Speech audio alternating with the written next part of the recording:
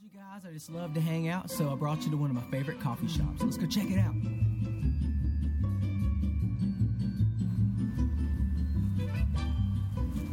Hey, what can I get for you today? I just like a strawberry frappuccino. Sure.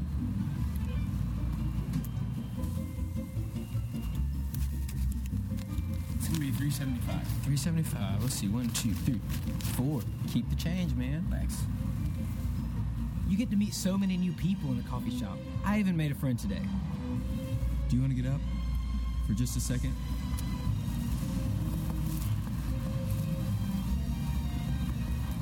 So, red is my favorite color. I noticed your hair's red. Okay. Your coffee looks pretty cold. Let me just heat that up for you. It's impressive, right?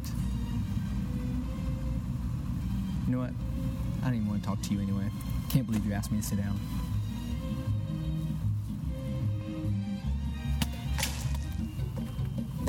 And that's why I love hanging out in a coffee shop. That is good.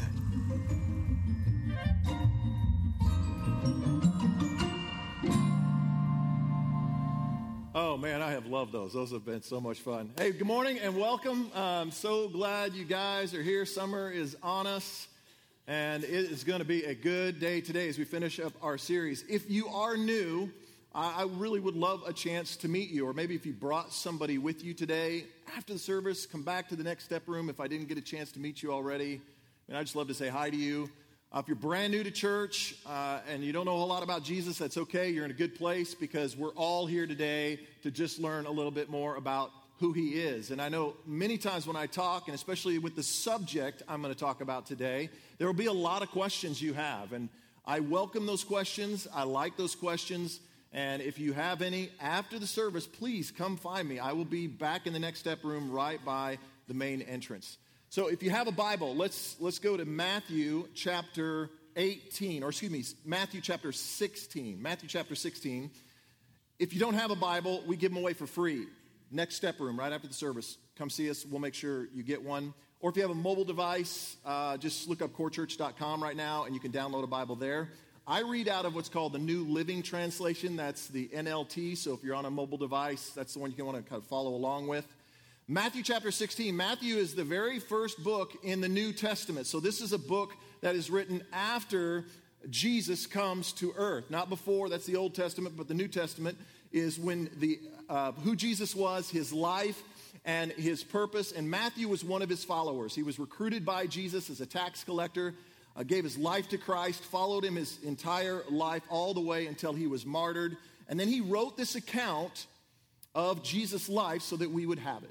And so I want us to read today out of the 16th chapter. So stand with me and let's read this together. Matthew chapter 16 and beginning in verse 13. When Jesus came to the region of Caesarea Philippi, he asked his disciples, hey, who do people say the Son of Man is? He's talking about himself here. Well, they replied, some say John the Baptist, some say Elijah, others say Jeremiah, or one of the other prophets. So they're naming off just a bunch of the prophets that they know as Jewish men. These are prophets from the Old Testament. And then he asked them, but who do you say I am? And Simon Peter, this is one of the disciples, answered and said, well, you're the Messiah. You're the Son of the living God. And Jesus replied, you are blessed, Simon, son of John, because my Father in heaven has revealed this to you. You did not learn this from any human being. Now I say to you that you are Peter, which means rock, and upon this rock I will build my church, and all the powers of hell will not conquer it. Let's pray. So God, we approach your word with reverence and just holy fear in this moment that you would speak to us. God, that we would treat your word as it deserves with honor and respect. And thank you for guys like Matthew who decided to write all this down so we would have the stories. Church, let's just pray for one another right now. You don't have to do that out loud, but if you're a follower of Jesus, would you just do that? Especially pray for those that are gathered here today that don't know Jesus, as their questions would be answered, and that confusion would be gone, and we could all learn just a little bit more. And pray for me as your pastor that I'll be faithful to what God wants to say, that I'll be faithful to this scripture and speak what the Holy Spirit wants us to hear. And if you're ready to hear from God's word as much as I'm ready to bring it, would you just give me a big amen? Amen. All right, you may be seated. Well, today, I want to talk to you about a subject that the church has really kind of ignored, especially in the last couple of decades. We don't talk a lot about this subject. And the reason we don't talk about this subject is because it's not very popular. And frankly, it's pretty controversial. And what I'm going to say today is going to make you a little uneasy and it's going to raise questions. And so we just try not to talk about it because it is controversial. In fact, it is now, within the last, I would say, just last couple of years, it is now starting to become labeled even in some quarters as hate speech. And what I'm about to talk about today is just hateful, and why the church shouldn't even be a nonprofit organization, why the church should be shut down in America because we are nothing but haters. What I want to talk to you about today for a few minutes is the subject of hell. We're finishing up our series called The Devil, Demons, and the Boogeyman, and it wouldn't be appropriate if I didn't talk about this controversial subject called hell. And hell, what's interesting, hell has really kind of lost its meaning in our society, has it not? I mean, it's just become just a slang term. It's just a word that is just kind of flippantly said. And in fact, in Oklahoma, it's not just a slang term, it's a part of our vocabulary. Like, you can't go anywhere without somebody saying the word hell. It's like a part of our language, part of our dialect. It's just kind of who we are. And we don't even say it right. Like hell has one syllable. We give it two. Hell. No, it's not hell, it's hell. Oh, hell no. I mean, with no. What the hell? No, it's hell. Oh, hell yeah. I mean, it's just it's how we are in Oklahoma. Now, I know when I say that, some of you are like, oh my goodness, he just said a swear word in church. He said that in church. I can't believe he just said that in church. It's hot in here. It's hotter than hell in here right now. Is he always like this? It's interesting though how this word hell has just kind of been reduced to a slang term, and it's just really doesn't mean a whole lot. When we hear people say hell, we don't really give it much thought. It doesn't cause us to pause or cause us to squirm. We watch movies and they say hell, and okay, and we listen to songs on the radio. If you're in Oklahoma, you're going to hear every other song because it's a country song, and you can't have a country song without a truck and a girl and the word hell in it. And so that's how you get a number. By the way, that's the recipe for a number one song right there. You might get a truck in the song and get a girl in the song, and we're going to say hell somewhere in there, and boom, we're going to number one, baby. But that's Oklahoma, right? So we hear that though, and it doesn't really, if we're honest, it doesn't really bother us that much to hear that word. It's just so commonplace. But what I wonder, and I want to talk to those of you who are followers of Jesus today. What I wonder is when we hear this word hell, and in the context of people going there, shouldn't that bother us?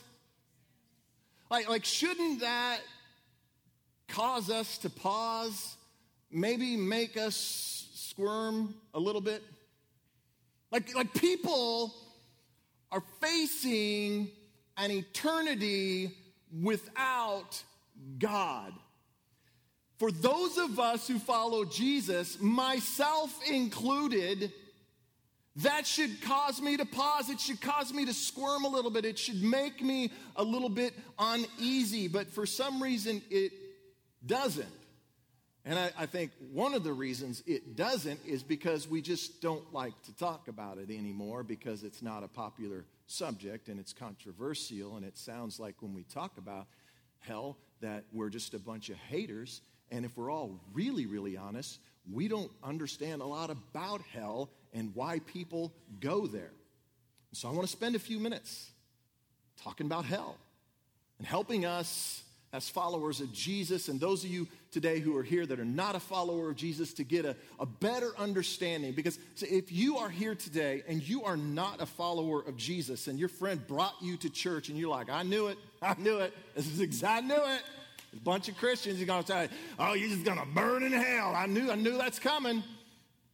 What I want to do for you today, if you're not a follower of Jesus, you have heard so many things about who we are as followers of Jesus and what we think about hell and who goes there and why they go there, and we're just a bunch of haters, and this is it, man, we're just judgmental, on and on, bunch of angry people.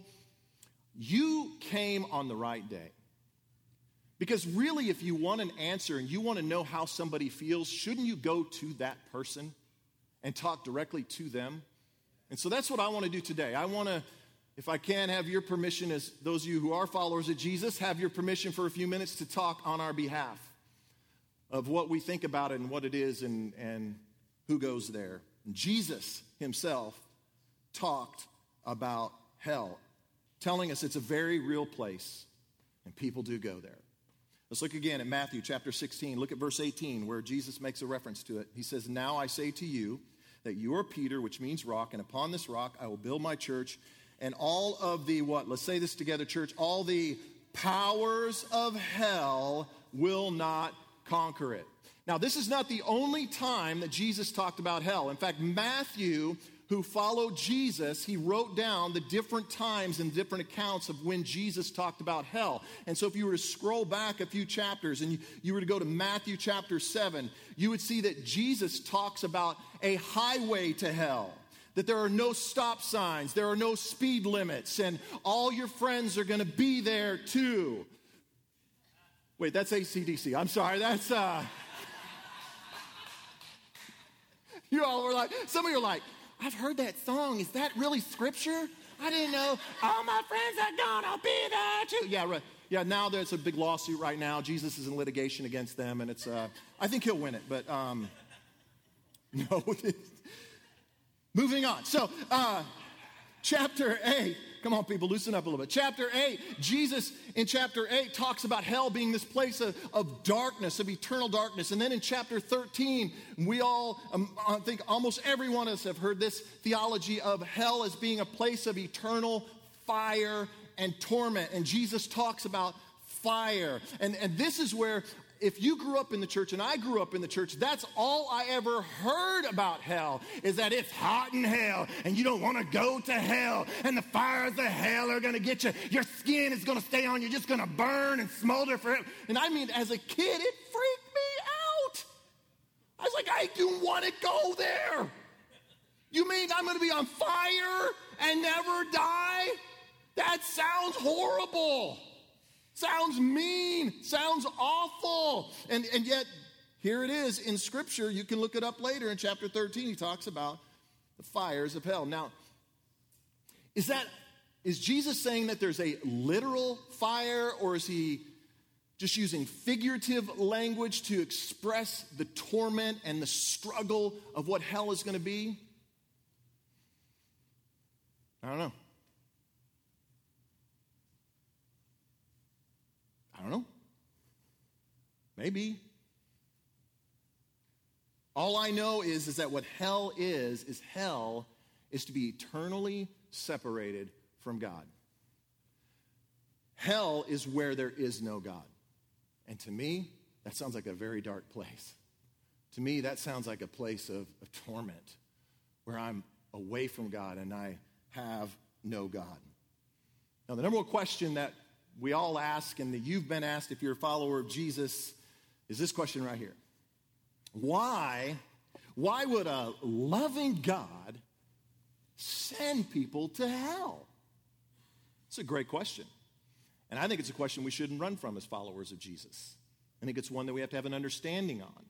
Why would a loving God send people to hell?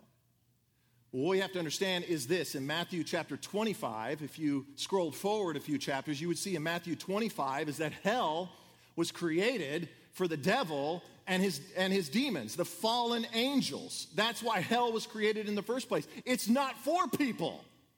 Like, we're children of God. Hell is not for us. It's not for you. It's not for me. It's not God's will.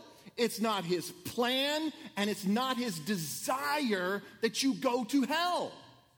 That's not who our God is. In fact, if you looked at John's gospel, and John was a follower of Jesus, one of his disciples, and he wrote about the account of Jesus' life. And in John chapter 14, he tells us this, that Jesus said that heaven is our home, not hell. Hell created for the devil and his demons. And in John 14, Jesus says, no, heaven is not for him. Heaven is for you. And you, and you, and you, and you, and you, and you, and you, and me. Heaven is for me. In fact, he says, right now, I'm in heaven, and I am preparing a place for you to come.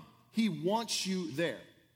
So I'd like for you to write this down, because this is what I want to kind of hit on for a few minutes, and I think is so important for us to understand how God feels about hell and the teachings of hell. And this is it. God doesn't send people to hell. God doesn't send people to hell. Let's say that together. God doesn't send people to hell. One more time, let's say it with enthusiasm. God doesn't send people to hell. Turn to the person next to you and say, God doesn't want to send you to hell. God doesn't, you got to lean in on this one if you're a follower of Jesus. God doesn't send people to hell. He saves them from hell. Oh, I'm going to say that again, and the church is going to give me an amen, or I'm going to walk right out them doors. When I wrote this down, I was like, oh, right there, just pause. I wrote pause right here, pause, because they're just going to be, they're just going to go nuts. They're just going to be like, yes, Lord, hallelujah. So let me try that again. God doesn't send people to hell. God saves people from hell. Amen? Now, some translations for the word hell use this word Hades. So if you looked at some of the other translations, you would see this word Hades. And the word Hades means place of the dead. Place of the dead. The Apostle Paul, who wrote a lot of our New Testament, he was a pastor and a preacher, and he started a bunch of churches, and he started one in this place called Ephesus, and he wrote a letter to the church there. And he talked about how we are all spiritually dead. We are all spiritually dead. In other words, we are already experiencing hell because of our sin. Let's look at it. Ephesians 2:4. We'll put it on the screen for you. But God, this is the Apostle Paul talking, but God is so rich in mercy, and he loved us so much. In other words, get this, he's a loving God. Like, he cares about you. He's passionate about you. He created you. He wants good for you, not bad. That even though we were, and let's say this together, dead because of our sins, he gave us what? He gave us life when he raised Christ from the dead. In other words, we are all going to experience a physical death. All of us, we're all gonna die. Turn to somebody and say, you're gonna die. Yeah, everybody's gonna die. Okay? But eternity, listen, eternity doesn't begin when you die. Okay? The Apostle Paul right here is what he's trying to get said here is we're already living eternally. Your body will die, a physical death, but your soul is alive now in this life and will be alive in the afterlife. So what that means is you are either spiritually alive or you are right now spiritually dead. And if you're in spiritual death, that means that you're already experiencing hell. There is a hell here and there is a hell to come. That's what the Apostle Paul is trying to get said here. The problem is we think we're here. I'm a good person. And God sends me there where the bad people go. That's not true. That's jacked up. That's messed up. We're already there. We are fallen. We are broken. We are not good. We are born into sin. We are born into death. We are already born dead in our sin. And what God does is God comes, he grabs a hold of you, he rescues you, and he saves you and brings you into life eternally. Amen? That's the philosophy and the truth of hell. God doesn't send people to hell. God saves people from hell. About a month ago, when Laura was in the hospital having her surgery, my daughter, Sky, wanted to come up and see her. And she's 17, and she's wanted to come up with a friend. So her and her friend were going to come up to the hospital to see their mom. And so she's texting me, and she said, hey, where's Mom at? And I texted her, we're at St. John's in downtown Tulsa, and texted her this big, long directions because it's just jacked up all down there, got all this construction going on. I was like, here's how you get down there, And so she's like, okay, I'll see you in about 30 minutes. So about 30 minutes goes by, and I get this text, hey, Dad, we're here, but man, Dad, where do we go in? And I'm like, well, I totally get that, because that hospital, there's all kinds of different entrances. Tell me where you're at. We're at the Circle Drive. Okay, I'm going to come downstairs. I'll just meet you at the Circle Drive. So I go down, I go to the Circle Drive, and I look around. There's no Sky. There's no friend. So I call her on the phone. I'm like, hey, where are you? Well, we're at the Circle Drive. No, I'm at the Circle Drive. You're not here. No, Dad, we're at the Circle Drive. So we begin to have this conversation. It's a beautiful conversation that a father and his teenage daughter have. Those of you that don't have teenagers, it goes something like this. Look, I'm at the Circle. You don't know, Dad, I am at the Circle Drive. Oh, no, you are not at the Circle Drive, because I am standing at the Circle Drive and you're not here. Okay, if you don't have a teenager, you just don't get any bit of that, but someday you'll have one and you'll understand. We did that in love, because we love each other. And so we have this conversation. I say, okay, all right. I'm going to go back up to the 7th floor, and I will meet you on the 7th floor. And she's like, great idea. So they park, and I go up to the 7th floor, and I'm waiting. And I'm like, hey. And I call her, and I'm like, hey, I'm here. I'm at the elevator on the 7th floor. She goes, well, we got off on the 7th floor, and you weren't there. And so now we're walking around, and we're completely lost. And I'm like, well, hey, just describe to me where you are, and I'll come to you. Okay, it says something about green elevators, and there's an orange sign and a yellow sign. And I go, whoa. Which saint are you at? Because I'm at St. John. Other end of the phone. Oh. We'll see you in a little bit, Dad. Wrong hospital. This is the truth, though, about people. People are spiritually lost. And they don't even know it. They're lost and they don't even know it. They're in this life of sin and brokenness and separation from God, and they don't know what the heck is going on in their life. They are in a place of hopelessness and despair and emptiness and void, and nothing is quite working in sync, and they don't know why. And the only way they're going to know is if we go to them and if we help them. This is why Jesus set up the local church. This is why we exist, is because people need someone to show them the way. This is why in this passage of Scripture, Jesus, he points at Peter and he says, you're the rock. And on you, dude, I'm going to start my church. Now, there's a lot of different teachings and different thoughts on this passage of Scripture of exactly what did Jesus mean and what was he talking about. But I believe at least one of the things that he was trying to get said here is he's looking at Peter and he says, dude, I'm going to start my church on you.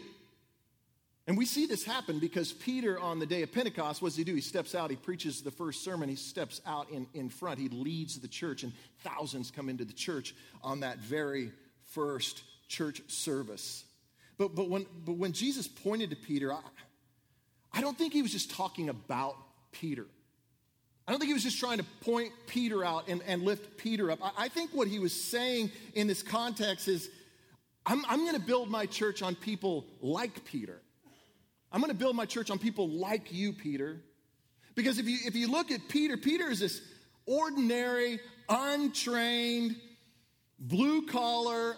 Peter cussed like a sailor. I mean, he was just, he's like, I can just see Peter being like, me? Me? I can see the disciples in this moment going, him? Oh, hell no. I can just see them in that moment looking at Peter and go, you gonna pick Peter? Jesus said, yeah. I'm gonna use flawed people. Flawed, but forgiven people. You know what Jesus is trying to say, I think, in that moment is, what I want is people who are passionate about me. Like what I love about those of you who are core partners and the ones we had up here this morning and our advisory board members, flawed people, but forgiven people. People that are passionate about Jesus, that say, I don't even deserve to stand on this stage. This is awkward for me to stand up on this stage. Who am I to lead anybody? Did you not see that in them? Because I saw it in them. I see it every time people come up on the stage as a core partner and we introduce them. It's awkward. They don't want to come up here.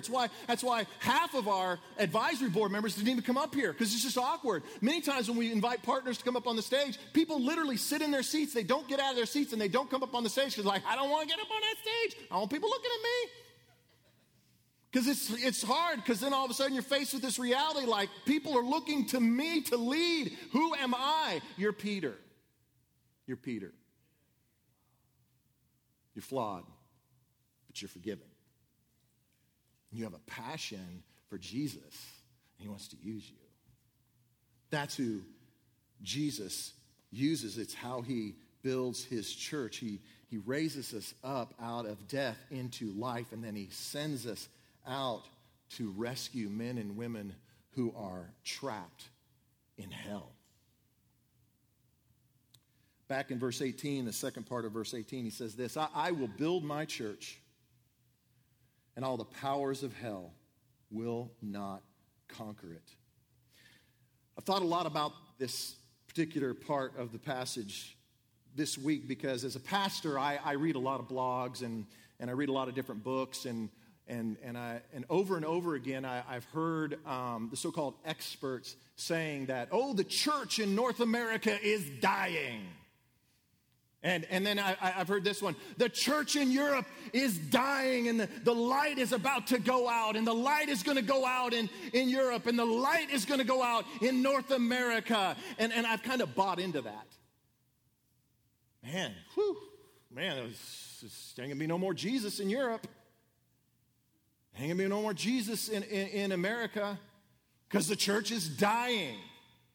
Listen, when I read this passage of Scripture, I have to say, Jesus said, I will build my church, and all the powers of hell will not conquer it. And when I look throughout church history, the church has stood the test of time for 2,000 years. The church ain't dying. It will not die. It cannot die. Jesus will not let it die. It might fade a little bit, but it will not die. You know how I know that? Because this same Jesus here in Scripture 2,000 years ago, he got knocked down, but on the third day, he got back up again. That's the church. That's who we are. The church over the last 2,000 years, yes, has gotten knocked down. But the church will get up again. Why? Because the powers of hell can't stand against the powers of the church because it's his church. It's Jesus' church, not our church. And as long as he is in charge, as long as we look to him, as long as he is the focal point of our worship, the light will never die.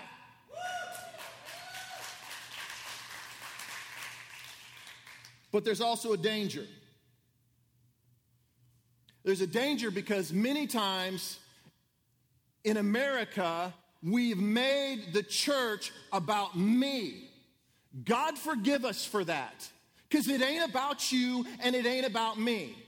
It ain't about you coming here and getting the right kind of coffee and that it's hot enough and the line is too long at kids' registration and I just don't know. Oh, I'll tell you what, get here at 10:25. There ain't nobody in that line at kids' registration at 10:25.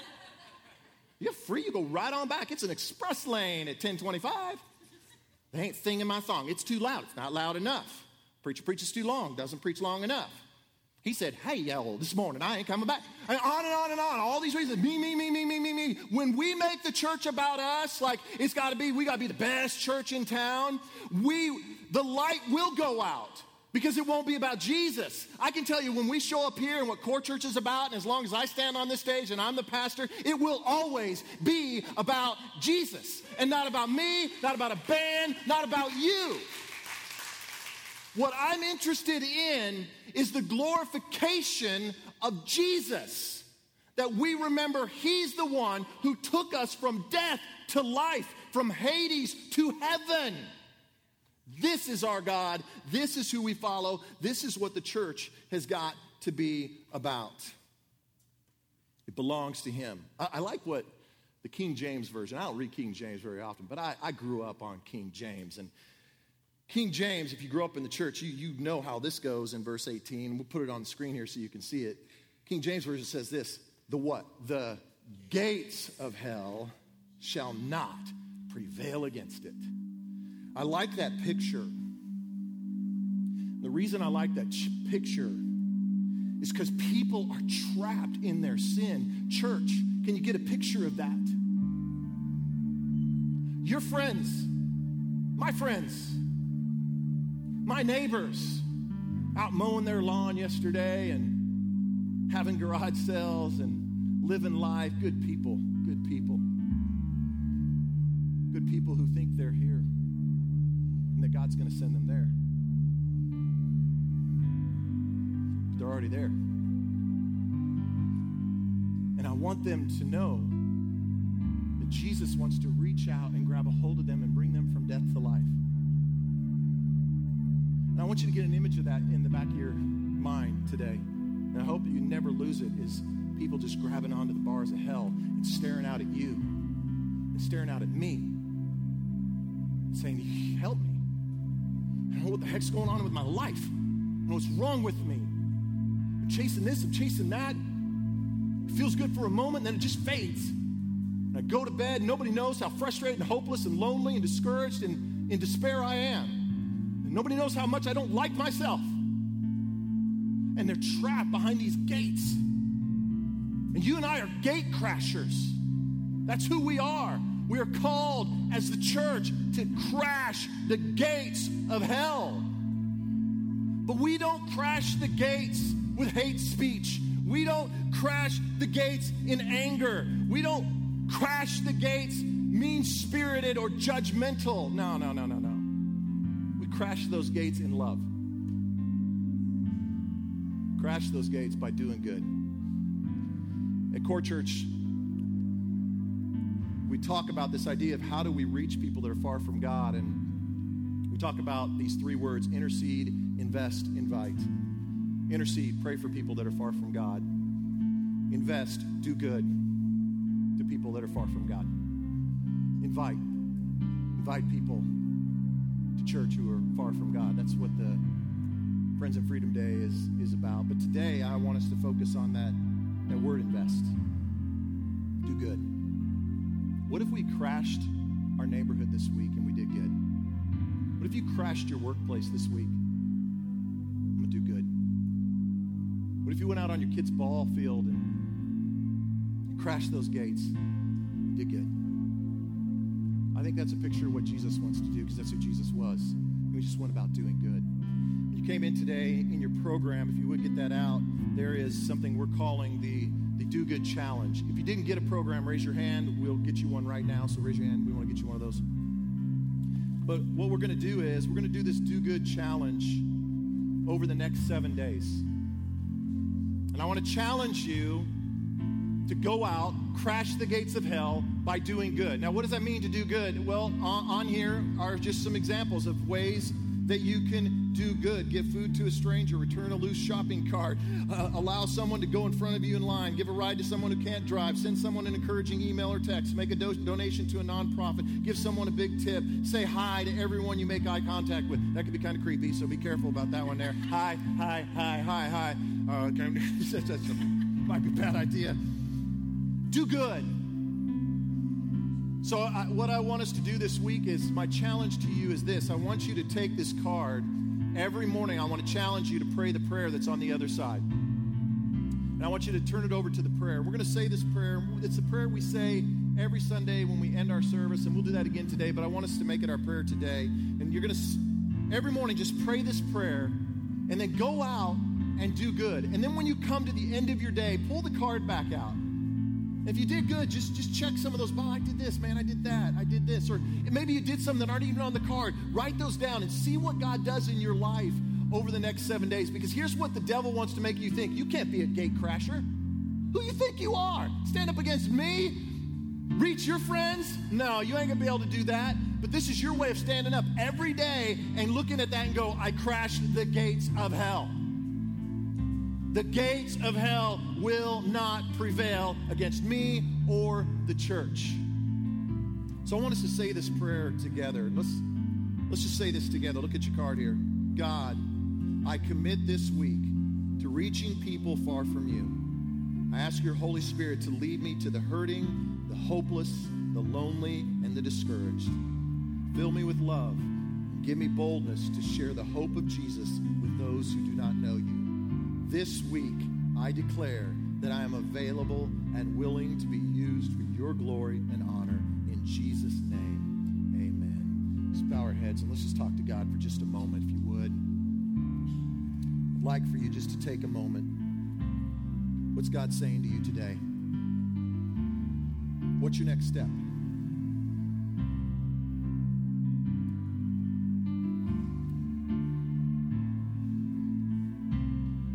If you're a follower of Jesus,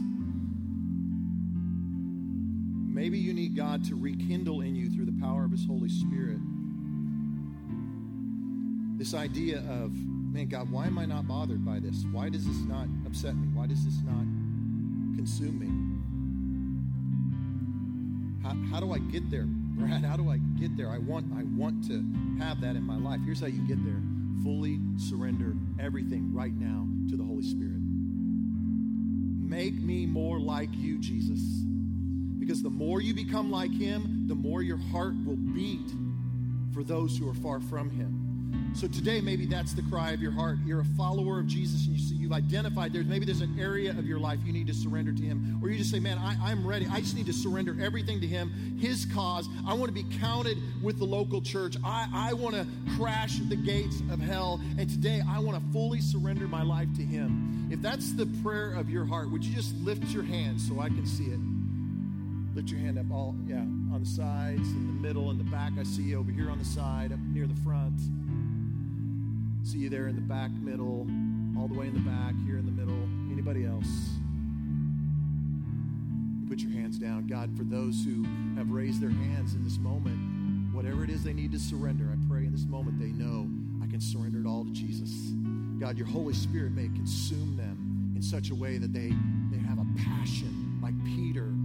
They recognize and say, I might be fallen, but I am forgiven, and I want to be passionate for Jesus. And I pray your Holy Spirit would just consume them with your fire. Consume them with the fire of the Holy Spirit. Keep your heads bowed. Today, if you're here and you're not a follower of Jesus, I want to invite you into a relationship with him. You can go from death to life today. You can go from Hades to heaven today. You can know eternally where you stand with God now and where you're going to spend eternity. And it's all about not having a degree or knowing everything there is to know. It's just simply knowing this. I get it. I believe God sent his son Jesus. I believe that he was God in flesh. This idea of him dying on the cross and being risen again on the third day and dying for my sins. I don't get all that, preacher, but I believe it. And I want him to forgive me of all the junk in my life. I don't want to be lonely anymore. I don't want to be discouraged. I don't want despair. I don't want hopelessness. I need Jesus. And And today he invites you into that relationship by simply saying, I'm going to turn from my sin and I'm going to place my faith in him and I'm going to begin this journey of following him.